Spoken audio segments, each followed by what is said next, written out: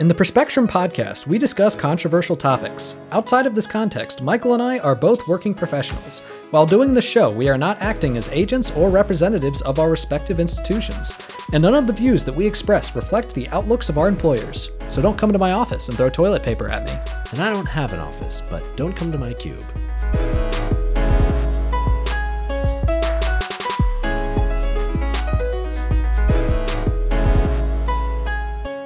Hello and welcome to the Perspectrum. I'm Michael Bloom. And I'm Nathan Seelove. Today we have a great episode lined up for you. We will start off by talking about DACA and some of the updates there because, yes, that is still a thing that we have to talk about. And then we'll move on to discuss a little bit of a foreign policy survey, talking about a couple interesting things on the foreign policy front. And then finally, we will have a conversation about the billionaire space race. And that's going to be really fun. So make sure to stick around for that one. Yep. I'm excited, dude. And it's really great to have you back, brother. Yeah, it's really good to be back. I really appreciate Jess co-hosting last week. She did a great job. Yeah. It was definitely much more of a debate episode than it normally is. It's interesting how I definitely do have a lot more disagreements with my wife than I do with you. and even about politics. Yeah, Just about politics. Yeah, I really appreciated that. Last week was a pretty intense one for me, so it was great to be able to work late on my job instead of working late on the podcast. Yeah, no problem, buddy. Yeah, and really you know what also was intense last week? What? COVID. So yes, let's hear about them COVID numbers. That is in fact and unfortunately true.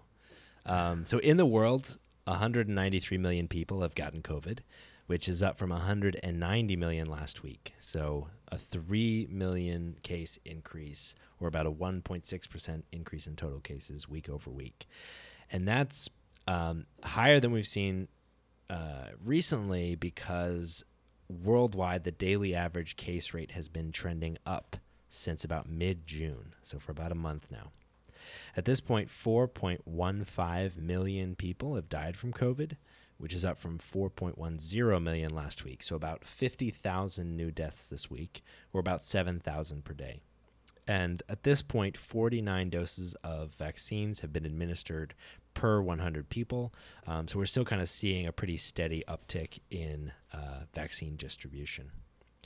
In the U.S. at this point, 35.2 million people have gotten COVID, which is up from 34.9 million people a week ago. So that's about 300,000 new cases, which is actually higher than we've seen in recent weeks because similar to the rest of the world, we're also starting to see daily new case rates going up. For us, the upward trend started at about the beginning of July. And these upward trends are riding on the back of the Delta variant primarily, which is making up over 80% of new cases in the United States at this point. So far, 626,000 people have died in the U.S., which is up from 624,000 last week. So that's about 2,000 more deaths, or about 286 deaths per day, which is pretty much what we've seen for the last few weeks. So pretty much a steady death rate for the last few weeks. At this point, 49% of the population is fully vaccinated, with 56% of the population having one dose. I thought it was really interesting last week when Nathan called out when he did the COVID update that, obviously that's a percentage of the population, but the percentage of people that are able to get the vaccine is higher, which is encouraging. But as I was thinking about that a little more, it is definitely an encouraging thing, and I think it's good. It's a good thing to tell people because, like, the more people that get it, I think the more people are going to be comfortable getting it. But at the same time, who's eligible for the vaccine is not like relevant to the herd immunity numbers, like what it's going to take. So to me, that says like that means we've got to get to an even higher percentage of people that are eligible, because those that are not able to get it have to be protected. So like, so to me, that's like where herd immunity was, potentially like 60 to 70% of the population. It's probably 80 to 90% of the eligible population in order to get to like that same. So not to be a Debbie Downer. So, Michael, I do want to respond to the content of what you just said, but I would also like to say you read those numbers a lot better than I do. No. And I'm so glad to have you back to read the numbers, because I'm dyslexic. So like when it comes to reading really long numbers, I'm all over the place. I might have sounded decent, but that's because I did a lot of editing. To be fair, I round to 3 significant digits because Yeah. I'm an analyst and that's what we do. Yeah. So it's much easier if you do that. Yeah. So I appreciate you being back so that you can do the reading of COVID numbers. Also, I keep trying to find the specific place where I don't know your system of going over the numbers, like if it's several different tabs open. But I could not find one place with all of the information that you always read. There isn't. Yeah, there isn't. Okay. No. I usually I pull the numbers from like 4 or 5 different places and compile them all together. Yeah. Yeah. So as for the content of what you just said, Fox News is killing people. Yeah, That's what's happening. That's the real takeaway. Fox News is fucking killing people. Vaccine hesitancy is killing people. And that keeps getting spread around by all these right-wing outlets, especially Fox News, who are just asking questions. And ultimately, people are dying because of it. And the same standard talking point that they keep making is, well, this is about your freedom of choice and it only affects you. But it fucking doesn't. We've explained that to you time and time and time and time again. And they're not even trying to acknowledge that argument. They're not even acknowledging that. They're pretending that argument doesn't exist. But of course they've heard it because they've had people on that have made that argument. They've heard Joe Biden make that argument. They've heard Dr. Fauci make that argument. They've heard all of these people make that argument. So if they've heard that argument and they haven't responded to that argument, then the only logical conclusion that you can make is that they're a bunch of hacks. They're a bunch of hacks. They're not interested in telling you the truth. They're not interested in finding the truth. They're just interested in profiting off of that conspiratorial thinking that arose from the Trump administration, and also continuing the bullshit talking point about COVID not being a big deal, which was only there in order to cover for the ways in which the Trump administration failed. They're not interested in actually telling anybody the truth.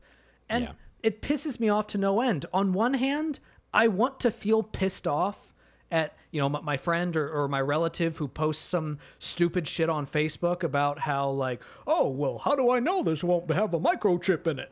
Like, I want to be pissed off at them, and I am, but the people that we should be pissed the most off are the propagandists that have been selling these lies about the vaccine. Also, think about how much of a red herring argument that is. Like, it is a subtle bait and switch when it comes to talking about the vaccine. So when you say you should get the vaccine and they respond like freedom of choice says that I shouldn't, right? Like, it's not about the vaccine, it's about freedom of choice. It's saying what they're arguing against is not that they should get the vaccine, but that the government should force them to get the vaccine. But the government isn't forcing them to get the vaccine. Yeah. So what they're doing is they're saying rather than addressing the question of whether they should or shouldn't get the vaccine, they are making it about arguing against the government forcing them, even though they're not. They're literally creating a straw man argument, like a weak argument for themselves to believe and follow. Yeah, which honestly, maybe the government should. Sure, but maybe not. They should. But they're not. Exactly. Biden has never called for that. Yeah, and as a result, And so it's very funny to me when someone says, well, I'm not going to get the vaccine because freedom of choice. It's like, well, freedom of choice allows you to get the vaccine. Yeah. Yeah. It's like when someone says something racist and said, oh, well, you can't be pissed off at me because freedom of speech. No. I can use my freedom of speech to call you a racist bastard because of what you said. Exactly. So I just, God, I've been so pissed off. It is like really frustrating. I saw a chart today of U.S. vaccine distribution, and it was this inspiring, skyrocketing chart. Like, it was by day. So like early on after the vaccine started to come out, you just saw it spike. It was amazing. Vaccine distribution by day reached like, millions of vaccines. And now we're down to like tens of thousands per day because like the people that haven't taken them already aren't taking them anymore. And it's killing me figuratively and killing people literally. Yeah. So you want to move on to something more depressing? Let's do it. So let's talk about DACA. Yeah. The gift that keeps on giving. So last week, a federal judge found that DACA, which stands for the Deferred Action for Childhood Arrivals program, which was launched by the Obama administration in 2012, was in fact an illegal program. And he barred the Department of Homeland Security from accepting new applications. And so right now it leaves the people that are current recipients of DACA, unaffected for now. But it prevents, new DACA recipients from enrolling. So it prevents them from gaining protections from deportation, and it prevents them from gaining permits in order to work in the United States. Yeah. Yeah. So, and that's an important point to make, because as much as we are going to talk about how this decision is an absolutely atrocious decision, it's a terrible decision and things need to be done about it. We do need to make sure that we're honest about the extent of this decision. So as it stands, there's approximately 600,000 current DACA recipients. And not only does this still leave them within the program, it still gives them the option to renew. Mm-hmm. So, as long as they haven't committed a crime, as long as they're fulfilling their end of the agreement that is in place within DACA, they're still fine. Yeah. So that's really important. What this critically does do, though, it makes it so that there can't be new DACA recipients. Mm-hmm. So I think we do need to give a little bit of context on the DACA fight from here on. And I think that context will definitely help to provide a base for what the current discussion is about. So in 2012, President Barack Obama established the DACA program.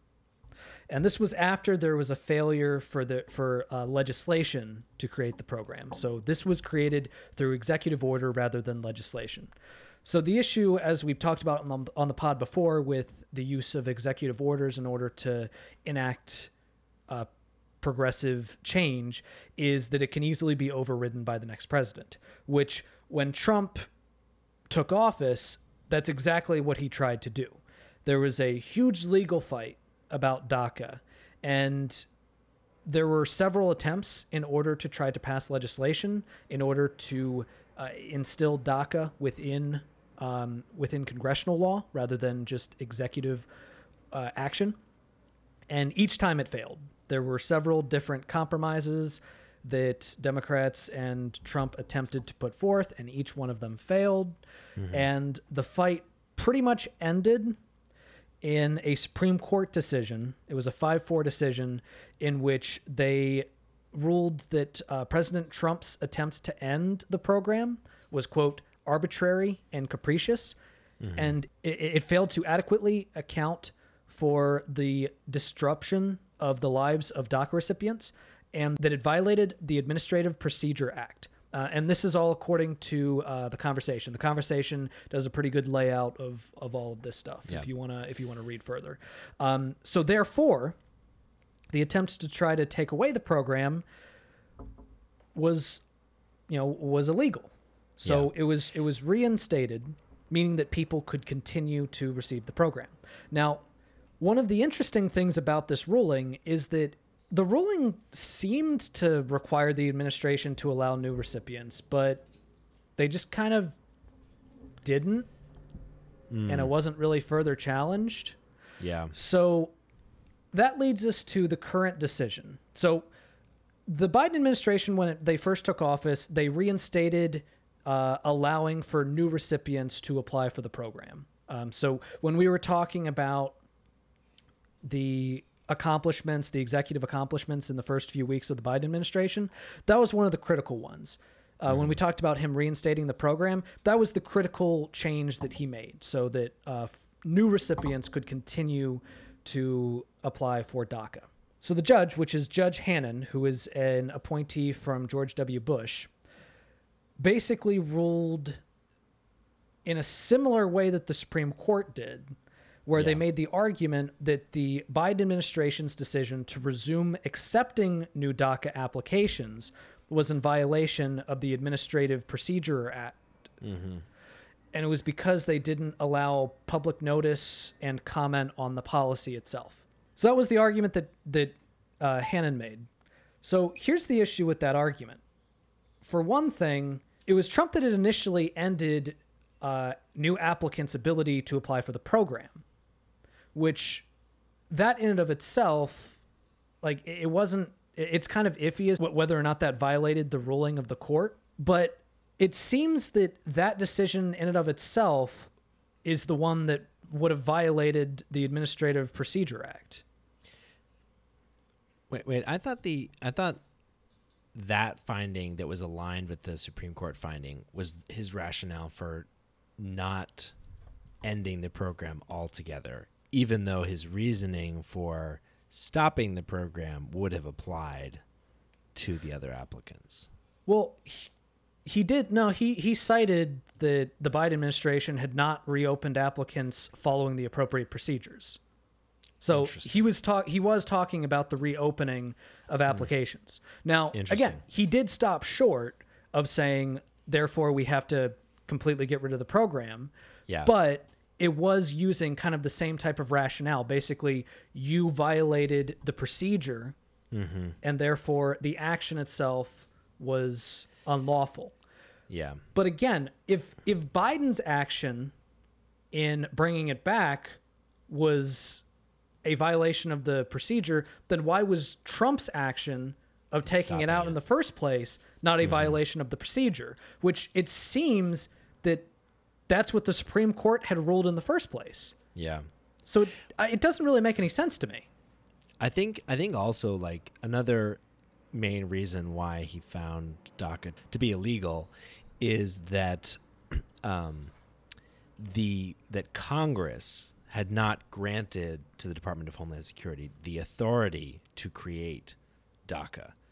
Right. So like the executive order is what made the program, and the Department of Homeland Security is like the grant, the legal grant of Congress to have an executive agency. Right. So like when an executive agency is created, Congress delegates a portion of its power to create laws and regulations by that agency, to that agency.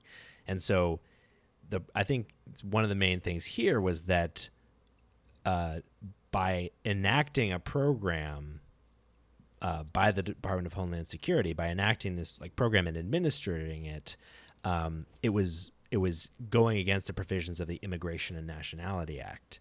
And so Congress, never granted that authority to the executive agency to execute.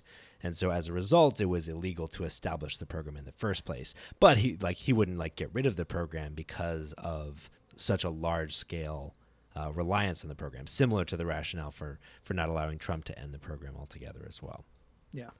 No, it definitely seems like that is also a major part of it, in terms of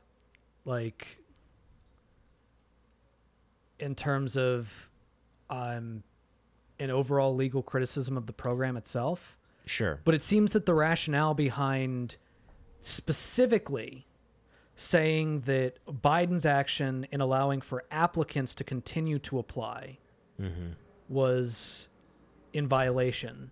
So it also seems like to me that the reason why the part about without congressional authorization was included into it was almost to kind of give a prescription to basically say, if you want this, do it through Congress. Yeah, exactly. Which brings us probably to the main point of this whole thing, is the fact that, dreamers are in a state of continual uncertainty.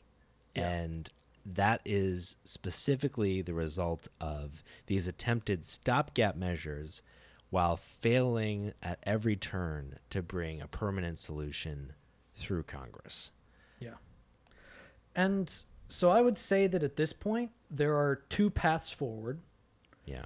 The first path is the one that I think they should do, which there's actually been lots of talks of them doing, which is in the current infrastructure bill that they are planning on passing, there's been talks about putting immigration into it. Specifically, the reconciliation bill that was recently agreed upon by congressional Democrats on the Budget Committee, which is a $4.5 trillion spending bill. There have been talks about putting immigration specifically into that bill. So the argument is, because immigration does affect the economy, that it does fall under the rules of budget reconciliation. So I hope that works. Well, the concern here, though, is they might just be putting that in there so that they can pretend that they tried. And then what's probably going to happen is that the parliamentarian is going to say, nope, you can't have that stuff, which will basically allow for an unelected official to have a line item veto power over this bill. And then Democrats who aren't actually serious about the issues can just come back and be like, well, I tried, but we did our best. The Senate parliamentarian, God, he's that guy that we could replace. Yeah, doing me dirty. The thing is, they can do that. They can replace the parliamentarian. When there were parts of the Bush tax cuts that the parliamentarian said did not fulfill precedent and therefore could not be included, you know what the GOP at the time said? They said, all right, fuck you very much. You're fired. Goodbye. Yeah. Democrats can do that. Democrats can do that if they want to. Or Kamala Harris, she can just override the decision. Right? It's not like the parliamentarian does not have the veto power that a lot of corporate Democrats are pretending that they have. So if you actually are serious about trying to include the DREAM Act in that infrastructure bill, go ahead, let the parliamentarian make their ruling, and if she doesn't say something that you like, fire her ass. You can do it. You have the power to do it. So what's your other path forward if they decide they don't have the cojones to do that? So the other path forward, which this one is iffy. The other path forward is to just have a clean DREAM Act, pass it through regular order. So one of the biggest reasons why immigration bills have failed in the past is because of pork. Yeah. It's because they put a bunch of other stuff, oftentimes other things that are related to immigration. Yeah. So, Democrats will want to put in a pathway to citizenship for people that are not DACA recipients, and then Republicans will say, I'm against that, we're not going to allow that. Yeah, the problem with immigration reform is comprehensive immigration reform. Yeah, exactly. And then Republicans might put out a bill that like increases border security or increases deportations, and then Democrats doesn't increase border security and just throws money at a fucking wall next to the border. Yeah. And then Democrats will be like, no, that doesn't actually do anything to solve the problem. In fact, it makes a lot of the problem worse. So here's what needs to happen here if this is going to be the path forward. Just do a clean DREAM Act. All right? Just pass a clean DREAM Act, have it put into legislation. It doesn't have to be comprehensive. It's not going to pass through regular order if it's comprehensive. It's just not. Yeah. But as it stands, 54% of Republican voters do support the DREAM Act. And there have been many senators that have supported the DREAM Act in the past, many GOP senators. Mm-hmm. If you make it a clean DREAM Act, it is possible that you might be able to get 10 Republicans to sign on. It is possible. Yeah. Now, this plan relies on the morality of Republican senators, which, you know, not the best bet, not the bet we've made in the past. You know, as Iron Man would say, not a great plan. But it is a path forward. Yeah. So the way I see it, if you actually want to get DACA in immigration law, in law and not just executive action, you have to do one of those two things. And unless you're willing to do one of those two things, it's dead on arrival.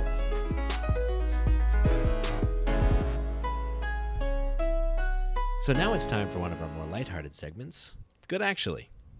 So Nathan, why do we do Good Actually? Well, we do Good Actually because the world sucks. Mm-hmm. The world is a shitty place most of the time. I bet that caught you by surprise because it's called Good Actually. I have existential dread. I have anxiety about the climate, which my therapist has said is probably not good for me. Nor productive. But one of the things that sometimes helps when it comes to looking at a world that is objectively shitty in so many ways is to try to find instances of just good, you know, just something good happening, a person doing something that is good. And if you really look really hard around you, you can see it. And you might find that good actually is everywhere. Wow. Yeah. Inspiring. And that's good. Just kidding. So Nathan, what is our Good Actually this week? Well, our Good Actually is a very tasty Good Actually. It is the fact that the ice cream company, Ben & Jerry's, has decided that it will no longer sell ice cream in the occupied territories within Israel, or I guess more accurately, in Palestine. Wow. Specifically, that would affect, from what it looks like, they haven't officially released the details of it, but it looks like that would affect the West Bank, which is currently occupied, and East Jerusalem. So, look, I usually am the first person to say that most corporations are evil, but Ben & Jerry's is one of those really rare ones where they actually do give their employees relatively good benefits. They're the cows and the chickens that they use to make their products, the animals that they use to make their products, are actually raised on decent farms. And they actually are very civically responsible. In fact, Ben Cohen was one of the chairmen of Bernie Sanders' campaign. Wow. And they have repeatedly endorsed progressive causes throughout the course of their entire existence. And it's just so nice. Like Ben & Jerry's, even as a kid, it was my favorite ice cream. I always loved the ice cream. And just knowing that my favorite ice cream place also does share a lot of my values and is really taking a stand at the oppression that happens within occupied Palestine is just it feels good. And honestly, it's strategies like this that is how apartheid Africa ended. You know, it's companies deciding, hey, we're not okay with the human rights violations. It's unprofitable for us to continue to support you. We're pulling out. And that's ultimately what ended apartheid in Africa. So I really hope that even if this does get challenged, that this will be the first of many, and that hopefully this will lead to an Israel that is actually fair to the Palestinian people. Imagine if Ben & Jerry's could convince the owner of Ben & Jerry's, Unilever, which is an enormous multinational conglomerate that owns brands like Dove and Axe and all that stuff, to also do that. And then that would be a tremendous amount of pressure if they could pull yes, that it off. would. Plus, thing is, the other good thing about this is the Israeli government is really likes this because it denies the Palestinians ice cream.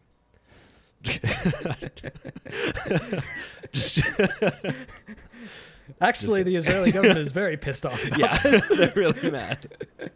They're really mad. But you'd think that they would be okay with the ice cream. Yeah. And that's good, actually. So for our second segment, we are going to be doing a bit of a twofer on foreign policy. So there's a couple big foreign policy issues going on right now, and specifically today we want to talk about what's happening in Cuba and what's happening in Afghanistan. And so we'll start off by talking about Cuba and the civil unrest that's happening there right now, which is a pretty rare thing in a totalitarian dictatorship. Yeah. Yeah, because people just love living under oppressive overlords. I think they love living. Really. Yeah. So over the last few weeks, there have been major protests that have broken out in Cuba. In some ways, it's been fueled by a lot of the turmoil that's happened with food shortages and medical shortages. Mm-hmm. And also because Cuba is a horrifically authoritarian government that routinely oppresses its people and commits human rights violations as a matter of, Tuesday. Normal order, yeah. Yeah. So there's definitely a lot to talk about here. Mm-hmm. But here's the thing that I want to focus on. So the people within Cuba, the people that are protesting the Cuban government, are absolutely in the right. 100% in the right. And I would say that the politicians in the United States that are supporting their protests are also, to an extent, correct. But here's the thing. There's actually something quite simple, actually, that the United States could do in order to help the Cuban people that would have a material impact in the lives of Cubans. And that's to lift the embargo. Yeah. So here's the thing that we should be focusing on that a lot of people within a lot of mainstream outlets are not focusing on. And in fact, they're even making opposite arguments about this, which is the fact that the United States is actively hurting the Cuban people with their sanctions, especially when it comes to medicine in the COVID pandemic. So here's just a few examples. So let's be clear about what the embargo actually does. All right. So the embargo makes it so that Cuba can not purchase medical supplies from any United States company or from a foreign subsidiary of a United States company. Now, some people argue, oh yes, but Cuba can buy from other countries. Well, perhaps, but there's a lot of medical equipment that you can only get from the United States. For example, Cuba, and this is according to the AFAM America and the Washington office in Latin America. This is a report from them. Cuba cannot purchase spare parts for its U.S.-built X-ray machines. Cuba cannot purchase replacement parts for public water supply pumps and pipes, which were built by the United States.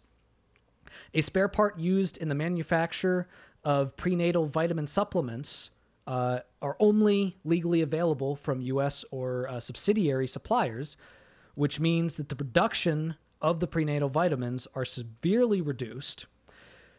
The embargo also severely increases the price that Cuba has to pay from other countries, because again, other countries know that Cuba can only get it from them, that Cuba can't go to the United States or go to a subsidiary of the United States. They can only get it from them, so they jack the prices up. Yeah. And this has heavily contributed to medical hardship within Cuba. Now, the justification of sanctions and embargoes on countries is often, well, if we make it difficult for the people to live in the country, then eventually they will turn against their government. So a lot of people are then looking at what's happening in Cuba right now and making the argument that the sanctions, the embargo is actually working because we were sanctioning trade, medicine, food from going into the country from us or our subsidiaries.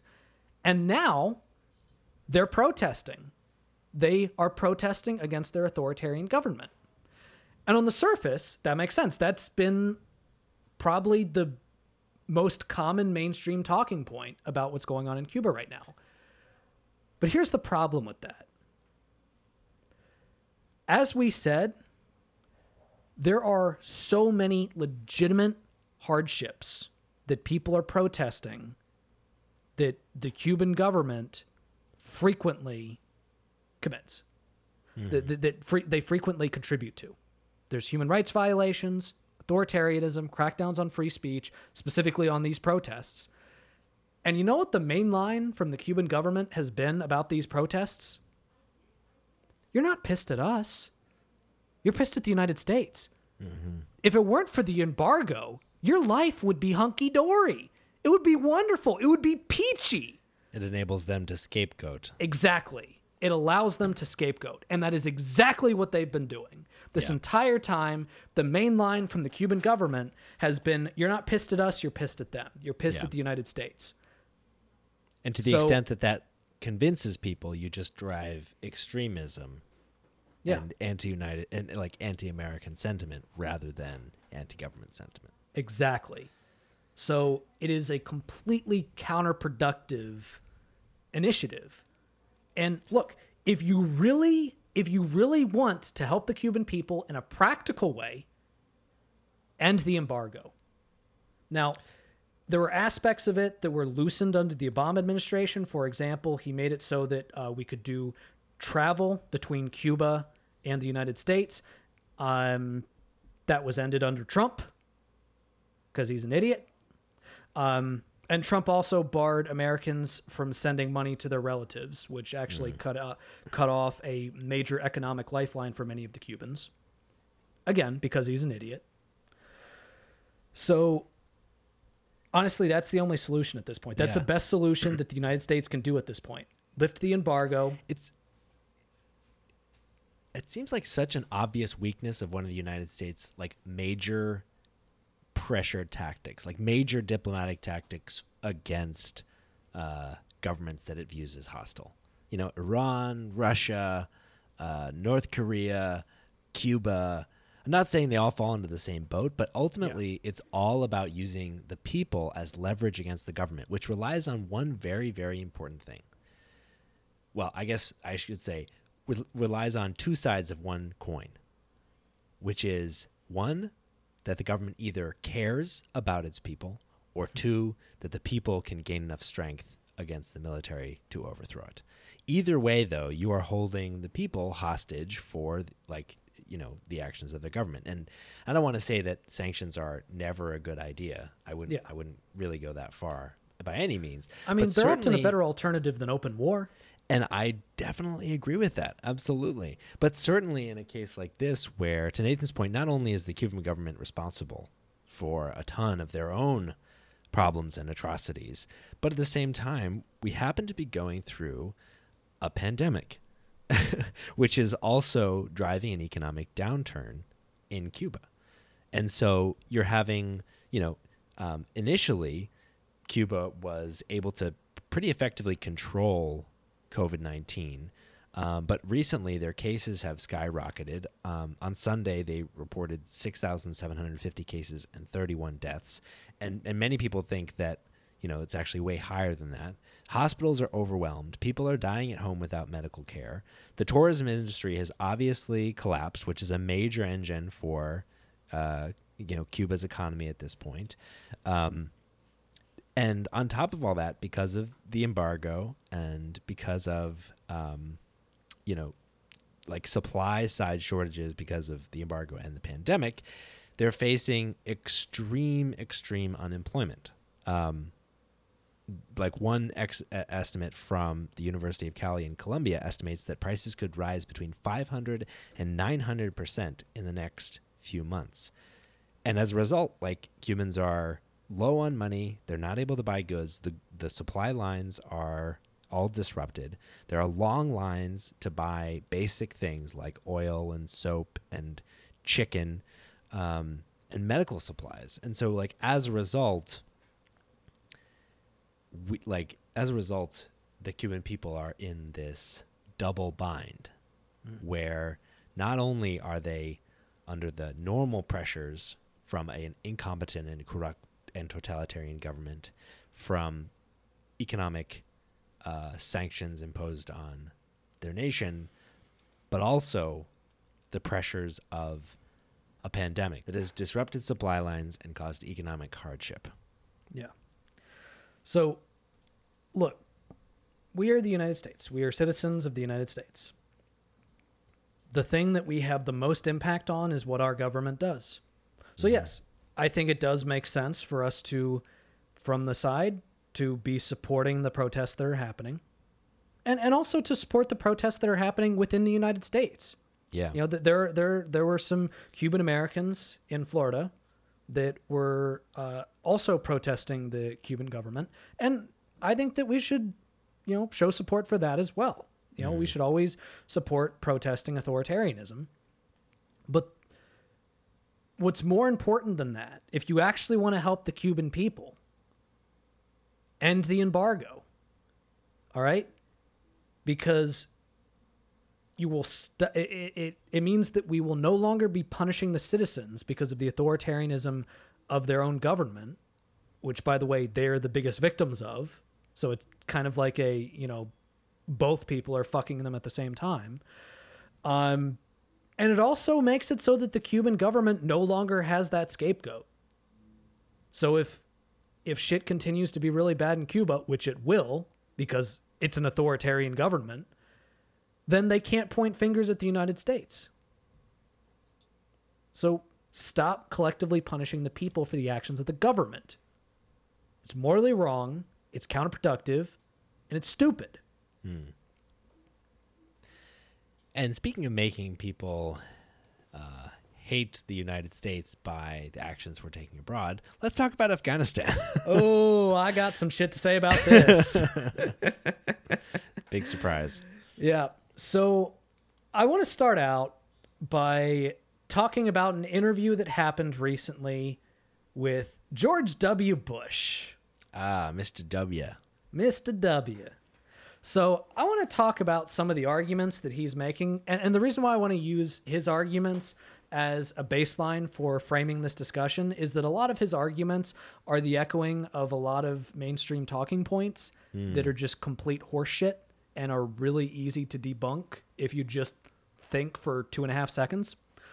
So here are some things that George Bush said. So first off, he thinks that thinks, quote, the consequences are going to be unbelievably bad, specifically talking about the pulling out of Afghanistan. So he said, it's unbelievable how that society has changed from the brutality of the Taliban, and all of a sudden, sadly, I'm afraid Afghan women and girls are going to suffer unspeakable harm.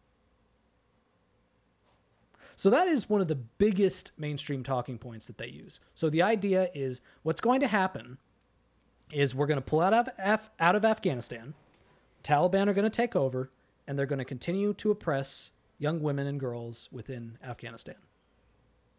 So that has been the mainstream talking point. So let's first talk a little bit about history before we address that specific point. So let's remember, and Michael, you can refresh my memory on this.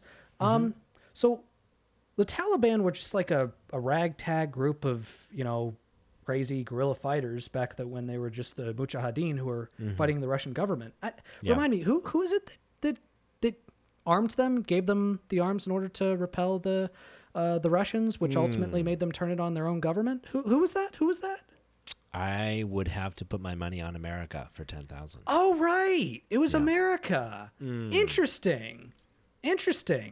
So the reason why the Taliban have as much power as they had, the reason why they took over the government, was because we armed them. Yeah, but they were after the Ruskies, so... Yeah. When they were fighting the to- Russians, we armed a bunch of Islamic extremists, a bunch of crazies who think that who do, like, back then they thought that women shouldn't be educated, that they should basically be kept as dogs in the house. They were religious extremists from the beginning. That was their whole thing. And we armed them. We gave them weapons. It was a bold strategy, Cotton. It didn't end up working out for them. Did not end up working out. So here's the other thing. The invasion of Afghanistan, the set mission was, we're there because we're going to kill Osama bin Laden. How long ago was it that we killed Osama bin Laden, Michael? Well, what is it? It's 2021, and we killed him in 2011, so that's 10 years. Yeah. 10 years. We killed him 10 fucking years ago. That's like half the war ago. Exactly. That's half the war. Half of the war has been fought. Post mission accomplished. So it's ridiculous. It's ridiculous. And here's the other thing. There's one argument that I want to cite that a report from the Congressional Research Service warned about. So when I read this, I just want to be clear. This is them arguing for why we should stay in Afghanistan. All right. So they said, quote, "By many measures, the Taliban are in a stronger military position than at any point since 2001, though many once public metrics related to the conduct of the war have been classified or are no longer produced." So basically, right now, they're at a stronger military point than at any point that they were before 2001. This is an argument for why we should stay in. Wait, since 2001 or before 2001? Since 2001. Oh, so this is the strongest they've been. Yeah. So what's wrong with this argument, Michael? That we've been there the whole time, since 2001? And they've only gotten stronger. Stronger? Exactly. If I were doing an analysis of this relationship, there would be a correlation there. Yeah. At least temporally. It's like, okay, they're no longer in control of the government, but since they were taken out of control, they have gotten stronger. Mm-hmm. With us there. So the argument is we need to be there to keep them at bay. Well, we haven't been doing that. Yeah. The people that are arguing for us staying are admitting that they're stronger than they were since 2001. Sure. Like, are you fucking kidding me? Yeah. And the question there has to be about cause. Like, do you believe that the cause of the Taliban's rise to power and continued strengthening is the United States presence or not, or something totally unrelated? If it's unrelated, then like maybe that makes sense that we're there, and maybe it would have been even worse.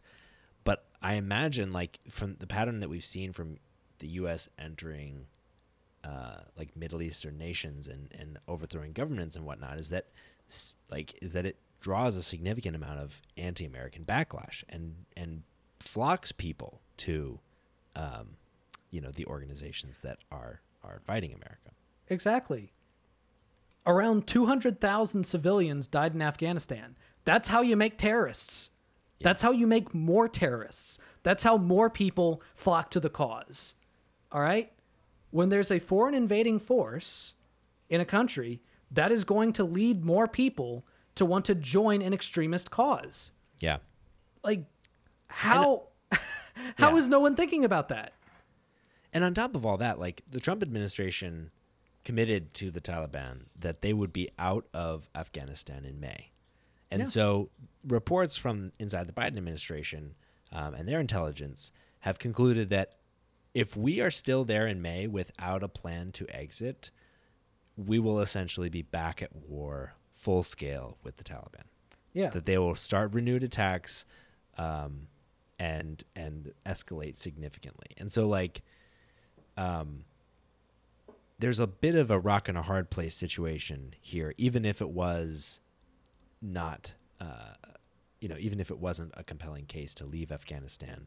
Just the fact that we have committed to doing that and backing out would lead to escalation is a reason to scale back or exit. Yeah, exactly. Like, what they want is endless war. It's the military-industrial complex. Afghanistan is rich in mineral wealth, and defense contractors make millions off of war. It's profitable. They want endless war because the military contractors that are profiting off of the Afghanistan war are the very same people that are paying for the campaigns of all these politicians that keep supporting the war. It's got to end at some point. So let's address the argument about women and girls, about how the Taliban is going to oppress women and girls. So here's how you know that that's a bullshit argument. So, Michael, who's our biggest ally in the Middle East? Saudi Arabia. Exactly. Saudi Arabia has a male guardianship system. You know what that means? That basically means that a Saudi woman, from when she is born to when she dies, is basically the property of some male guardian.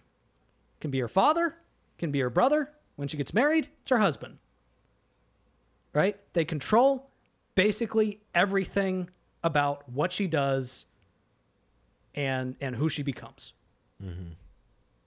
Basically, women are treated like minors throughout their entire life.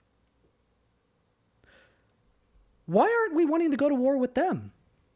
I wonder. Why don't we have fucking John Bolton or George Bush out there saying, well, we have to go to war with Saudi Arabia for all the women and the girls in that country who are being oppressed. We have to go to war with them because the punishment for a married person committing adultery in Saudi Arabia is to be stoned to death. You know, and for unmarried people, don't worry, there are exceptions. If you're unmarried, it's only 100 lashes with a whip. Gotcha. That's how fucking backwards their laws are. All right? So you're going to sit there and tell me. You're going to sit there and tell me that the reason why we're going to stay there is to prevent the Taliban from oppressing women when we're supporting Saudi Arabia?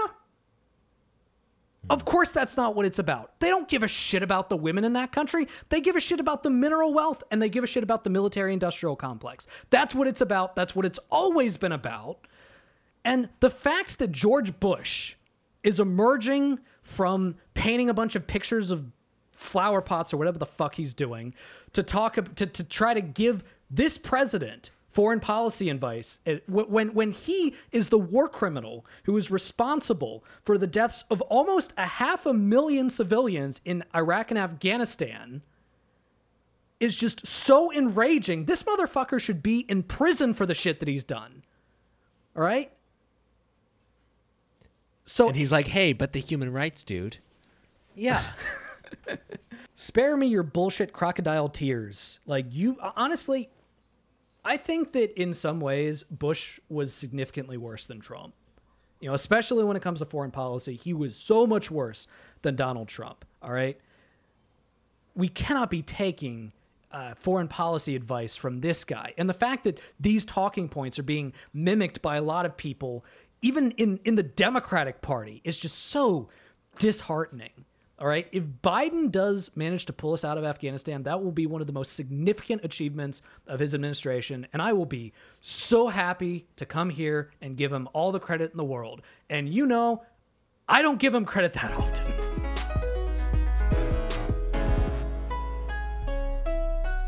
And now it's time for one of our favorite segments, Dershowitz Bag. Yeah. So, as a reminder, the Dershowitz Bag is when we have identified an argument which is so patently self-defeating that it deserves a special call-out, and we made an award about it that stands, of course, for Dershowitz Bag, or the D-Bag Award, which of course is about Alan Dershowitz's argument that because Donald Trump thought he should be president, he could not take any action in pursuit of being president that would be an impeachable offense. God, that one still gets me. That one still gets me. That one still gets me. So, Nathan, who is our D-Bag tonight? Well, our D-Bag tonight is one of my favorite right-wing commentators, Candace Owens. Candace Owens, come on down. Jeez. Oh, I'm so glad she's on our show. I can't believe, I don't think she's been on here before, and that's very surprising. She's had to have been at some point. I don't know. Well, this argument certainly earns her a place. This argument made me laugh so hard.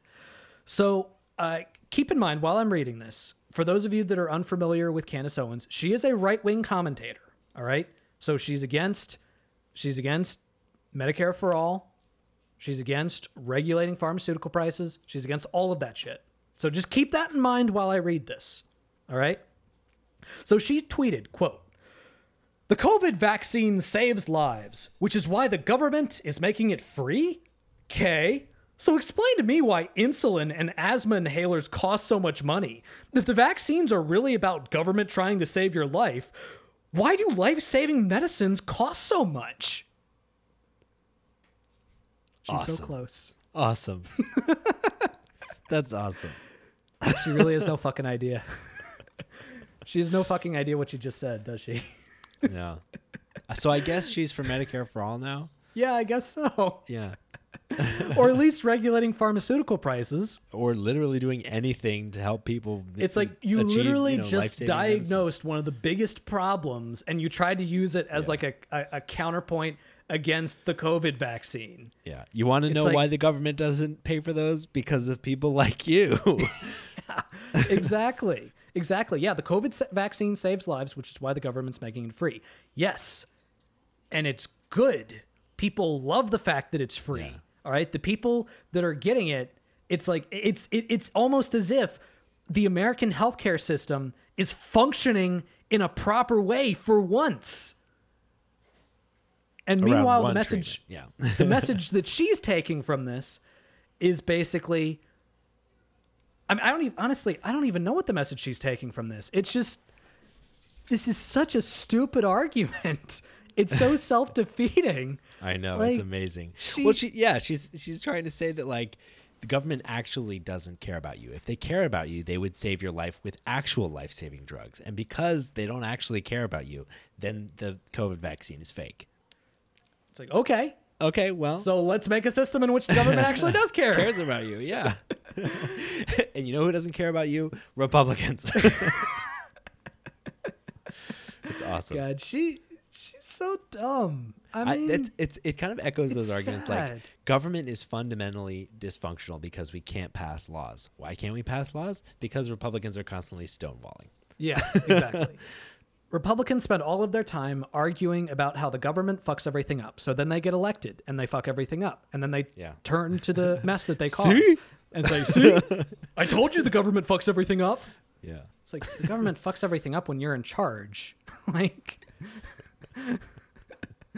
so a deep and hearty congratulations to Candace Owens for earning our D-Bag Award. Congratulations.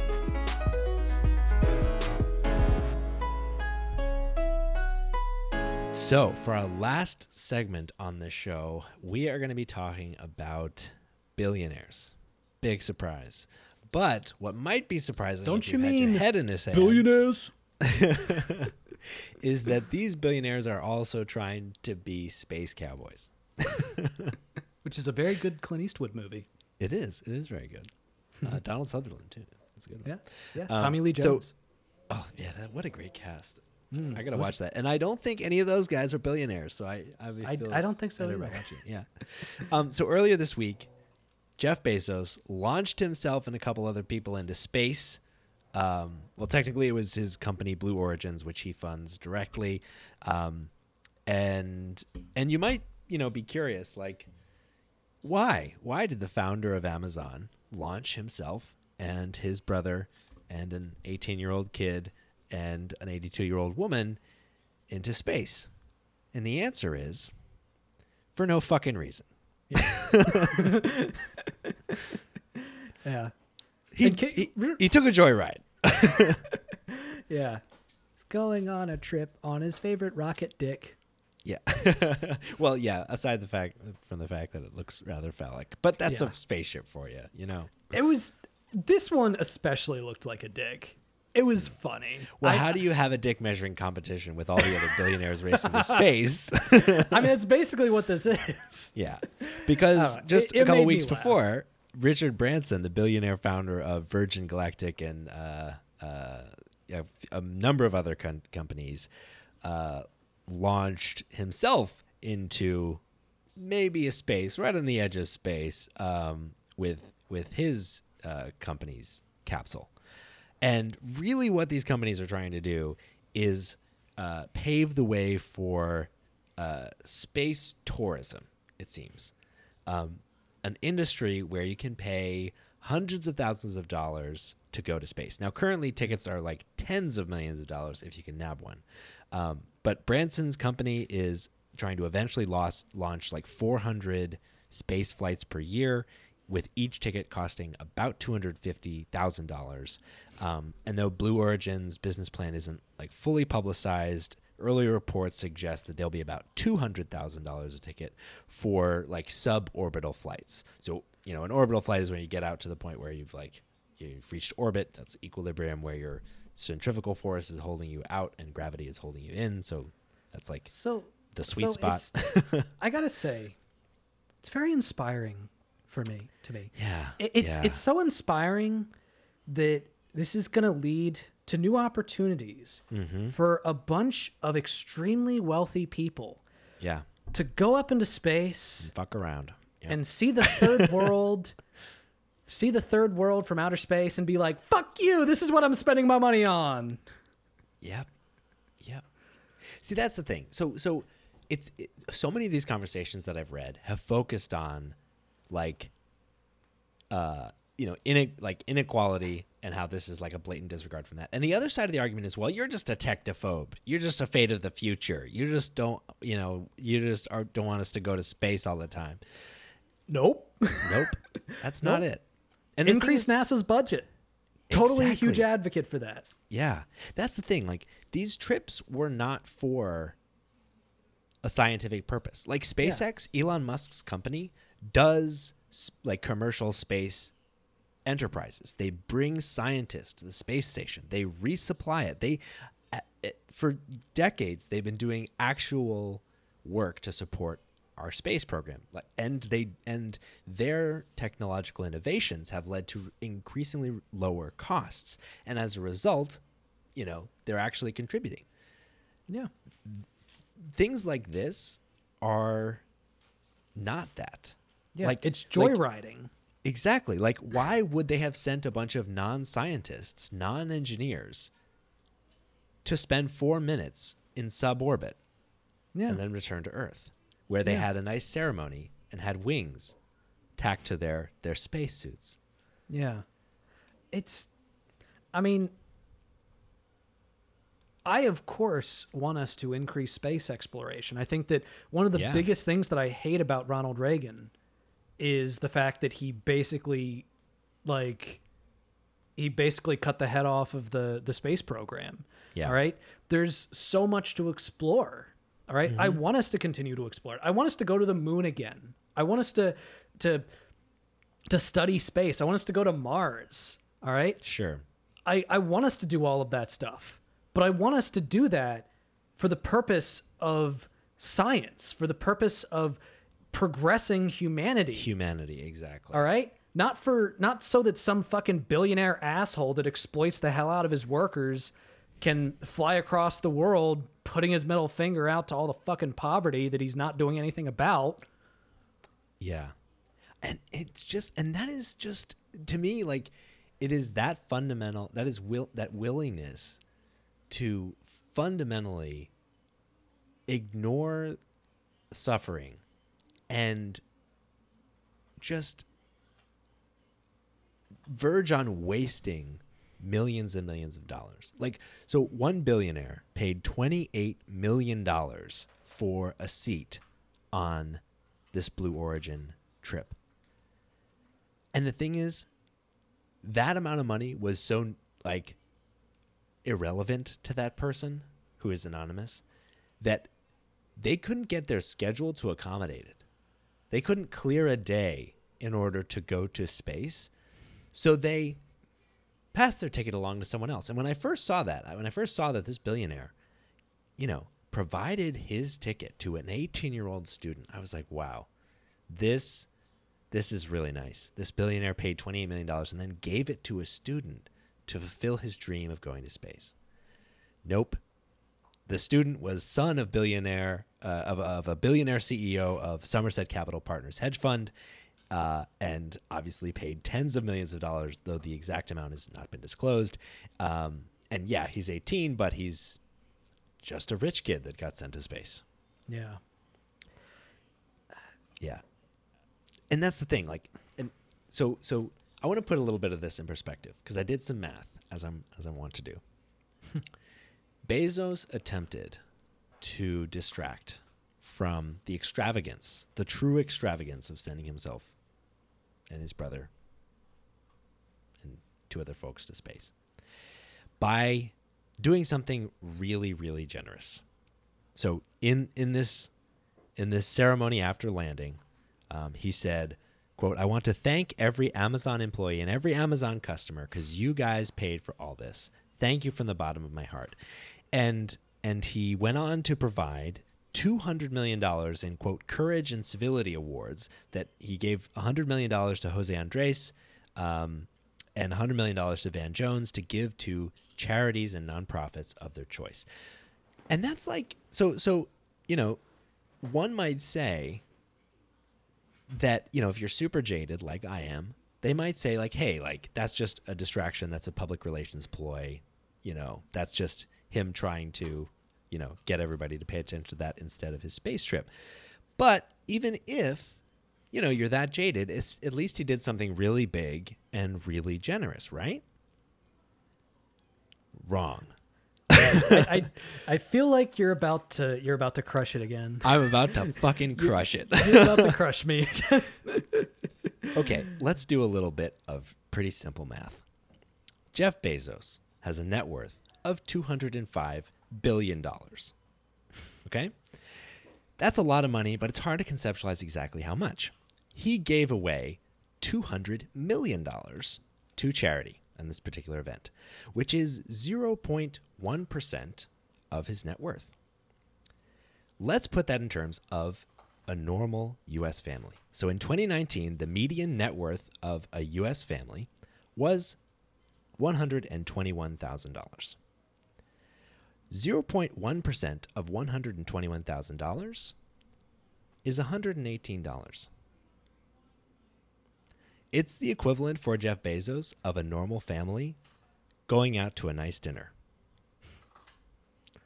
And we're supposed to believe that that is him doing something great for the world. Let's put this in a little more perspective. So Nathan, you were hit the nail on the fucking head when you were like, he's flying up over, in space, and while people are suffering here on Earth, and he could do something about it, and he's not. Yes, he could do something about it. He could end a significant amount of suffering, and it's not like he would have to go into the poorhouse himself to do it either. So again, $205 billion net worth. The Department of Housing and Urban Development estimates that it would cost $20 billion to end homelessness in the United States. Just end it. $20 billion and it can be over. No more homelessness. 10%, that's 10%, just under, of Jeff Bezos' net worth. If we make that equivalent to the median net income in the United States, that's about $12,000. That's a lot of money. About what an average family might spend on a used car to end homelessness in the United States. And instead, he flew in space for 4 minutes. So yeah, let's come back to that for just a second. So you buying a used car, to you, that is equivalent to what Jeff Bezos could pay in order to end homelessness in the United States. That is insane. To put into perspective, to put something else into perspective, all right? Let's understand just how much $1 billion is with a different metric, all right? This is one that I've used before, but it's been a while since I've used it, so let's use it again, all right? So let's look at specifically the difference between $1 million and $1 billion, all right? $1 million, that's a lot of money, all right? Probably, maybe if I'm lucky, what I will make in my entire lifetime, but probably not. All right? Actually, almost certainly not. So if I were to give you $1 every single second, it would take you about approximately 11 days to have $1 million. All right? Would take a little bit. 11 days, You know how long it would take you to have $1 billion? It would take you about 40 years. All right. 11 days, 40 years. Yep. That is the difference between $1 million and $1 billion. And Jeff Bezos has over $200 billion. Multiply that by 40. All right. Yeah. Yeah. It is insane that billionaires have that excessive wealth while a single person in the United States, while a single person in the world is homeless or in poverty. All right? As long as there is a single person who lives in poverty, we should not give a shit about protecting the wealth of billionaires. All right? We should be sparing no expense in the fight against poverty, all right? We should be taxing the fuck out of billionaires in order to fight against poverty. Yeah. And that's the thing. 10% of Jeff Bezos' net worth could end homelessness in America. But the next most wealthy family, $183 billion. They could do it with just under or just over 10% of their net worth. Or they could go and solve another problem. Yeah. Elon Musk, $161 billion. He could do it. Then that's the thing. There are plenty of these people to, if they literally just 10%, the world would change forever.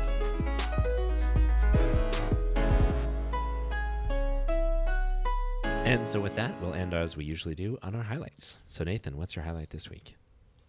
Floors. Again. Again. This is the third time that floors have been my highlights. So I mentioned last week that I'd been spending a lot of time working on refinishing some floors with my father. Mm-hmm. And after several days of work, it is done. He put the finish on. I did a lot of the sanding, and our kitchen, the kitchen at my parents' house, mm-hmm. has these beautiful pine wood floors. And awesome. I just have to say, to anybody in the world who has ever even considered putting linoleum on hardwood, or I guess softwood, pine's technically softwood. Yeah. On softwood floors, on high quality wooden floors, go die. Oh my God. That's so intense. I was so pissed off. Like it took so much time to scratch off all the glue. And when the floors were finally done, I was just like, these are so beautiful. Why did anybody cover these in laminate? Yeah. It's like, oh, well, that's what they did at the glue. time. Well, there's a lot of stupid things that they did in the 70s. And that's tips for good. Well, so, great. Michael, what's your highlight? I think my highlight right now is this puppy.